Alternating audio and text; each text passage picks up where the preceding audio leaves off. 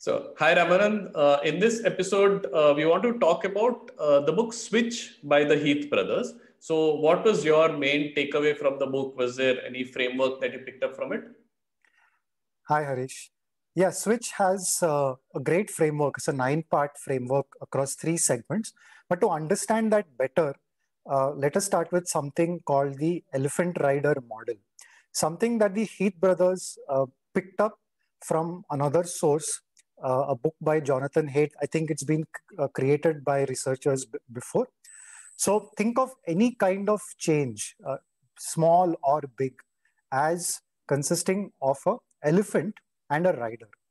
The elephant is your emotional side. I think people who have already watched us talk about thinking fast and slow know the distinction between system 1 and system 2. So the elephant here is an elephant because your emotional side is very powerful when it is energized. So like the elephant is unstoppable once it starts moving, it can be, it can reach its goal very quickly. On top of it is our rational side, the rider. He's puny in comparison to the elephant, but he can provide the elephant direction. So what this combination does is gives us a very powerful metaphor to think about change. The elephant, likes to is very powerful, but it has to be guided. The rider is puny in comparison and can often get overwhelmed with choice because he's very analytical in nature. So what you can think of when change doesn't happen is ask why isn't the elephant going or going in the direction you care about, or why is the rider so demotivated or unable to guide the elephant properly. But the interesting part is that there is a third element to it. Do not disregard the environment in which we operate. And this is a theme, again, that we've spoken about in previous episodes. So the elephant and the rider may be very powerful, very charged up, motivated. But what if the path is full of thorns? How will they make progress? So that from that metaphor starts Switch. And I think if at all there is one framework that you should start with, forget about the actual change management process. Think of your situation as the elephant rider and path model. And then the rest of it is how you apply the actual activity framework. So let me pause here and see if you have any comments on this metaphor. Do you find it very useful, very visual, concrete way of thinking about this problem? Yeah, I think this is very concrete. I could, when you were speaking, I could actually visualize an elephant and the rider and the path, walking through some jungle or, fields in Assam for that matter. And I think the point about the environment is very important. I think the elephant and the rider, the whole concept has been talked about in religious mythological texts as well. I think there's some reference in Buddhism, if I'm not wrong. But the whole idea of the environment is very powerful. And do you think this works in the context of both personal change as well as for teams or in organizations? Absolutely. I think we have seen the framework of these 9 ideas apply in all kinds of situations. It could be for yourself, it could be you trying to help someone in your family, or it could be you as a leader who's trying to take this entire team through a sort of a change management journey. So uh, it's very useful because this idea that we are emotional is something that applies not just to ourselves, but it applies to anywhere where humans are involved. And since teams are built of humans, we need to take all these 3 aspects into consideration. So just to develop the idea further, the rest of the book Switches framework is how you can get the elephant moving in the right direction. How can you get the rider to overcome his paralysis of decision making, and how can you shape the path? I think these are the 3 components that build on this metaphor.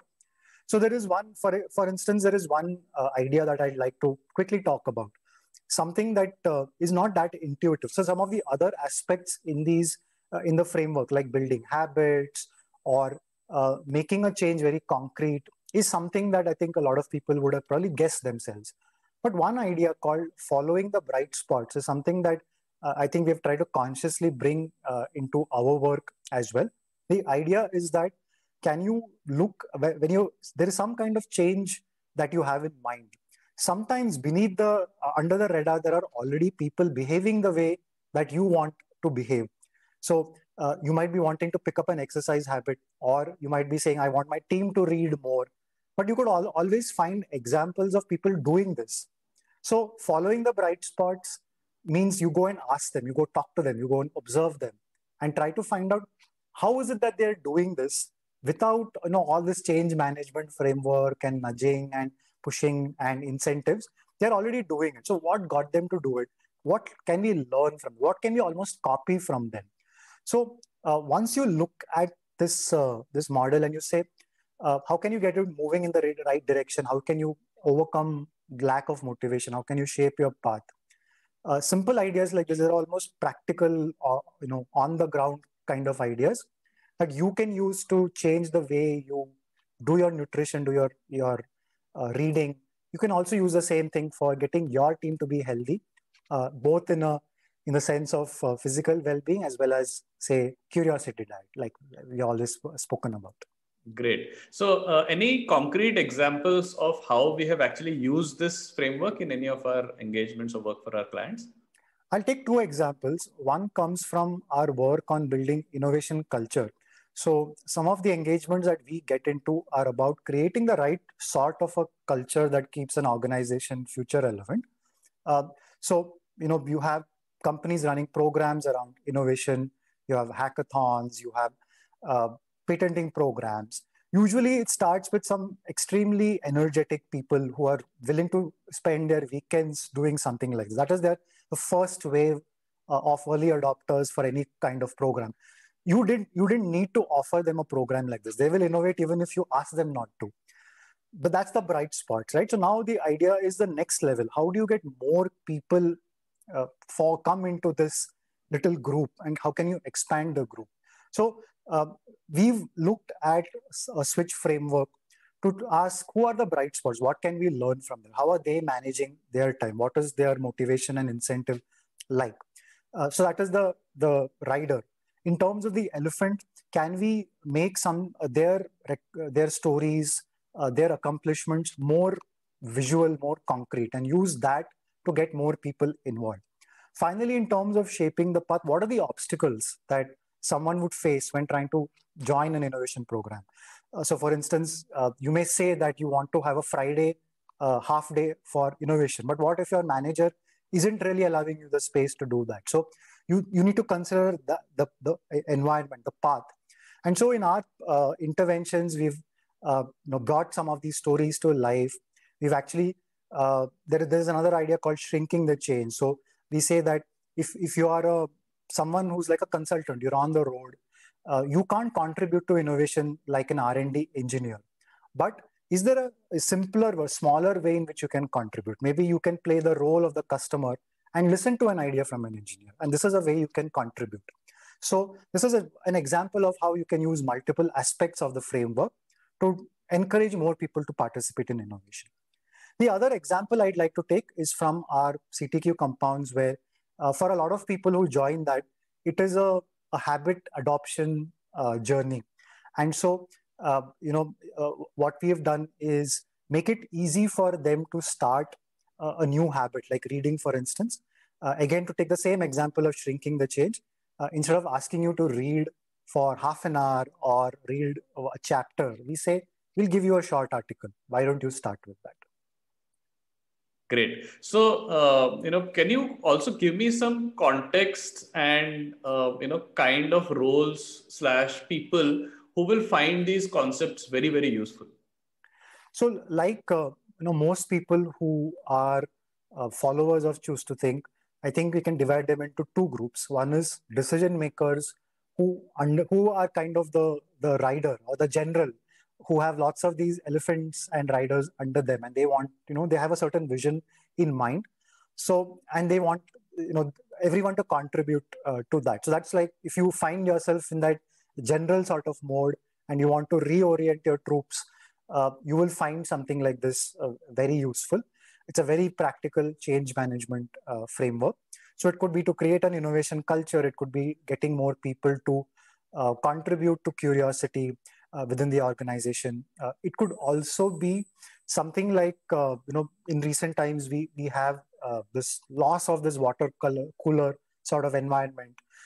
And therefore, everyone is working remotely, and you want to start a new sort of a behavior, which is to get people to come to these designated fun events that you have. But you can't really impose this on people. So this is a classic sort of elephant rider path sort of a combination, and you could use it in that kind of a context as well. The second is that you are, as many of our listeners are, someone who's taking charge of their own career, their own future relevance, and you want to change something about yourself, or you want to change something about your peers.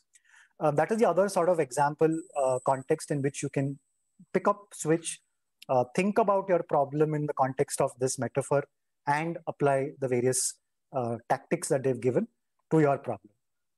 Great. I think, what this book does is provides a framework to sort of navigate, what we call as this complex thing called change. And I think, like the book's title says, make change happen when it is not so easy. I think that's what it does. And just to mix the two elephant metaphors, we also know about the elephant and the blind man parable. So if you were to bring that in and say that, when you're confronted with any kind of large change or hard change, you can be lost because there are so many different aspects to the problem. And if you are often the analytical type, then you get paralyzed. You don't know where to begin. And that is where, thinking of yourself as that rider who needs to set direction comes in. Or if you're the overly emotional type that keeps getting into, just rushes into the change, but then realizes that, no, I have to backtrack a little bit. If you're that kind, I think you will find that this is the elephant that opens your eyes in some sense to what you do next. All right. I think that sums up Switch very well for our listeners. Thanks a lot for this.